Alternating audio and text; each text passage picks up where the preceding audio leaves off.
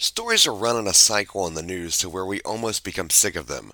Crimes and mysteries oftentimes end up never getting answered. Did the family get justice for their loved one? Was the accused even guilty? Welcome to the Aftermath, where we try to answer some of the mysteries we forgot about due to life smacking us in the face with more happenings.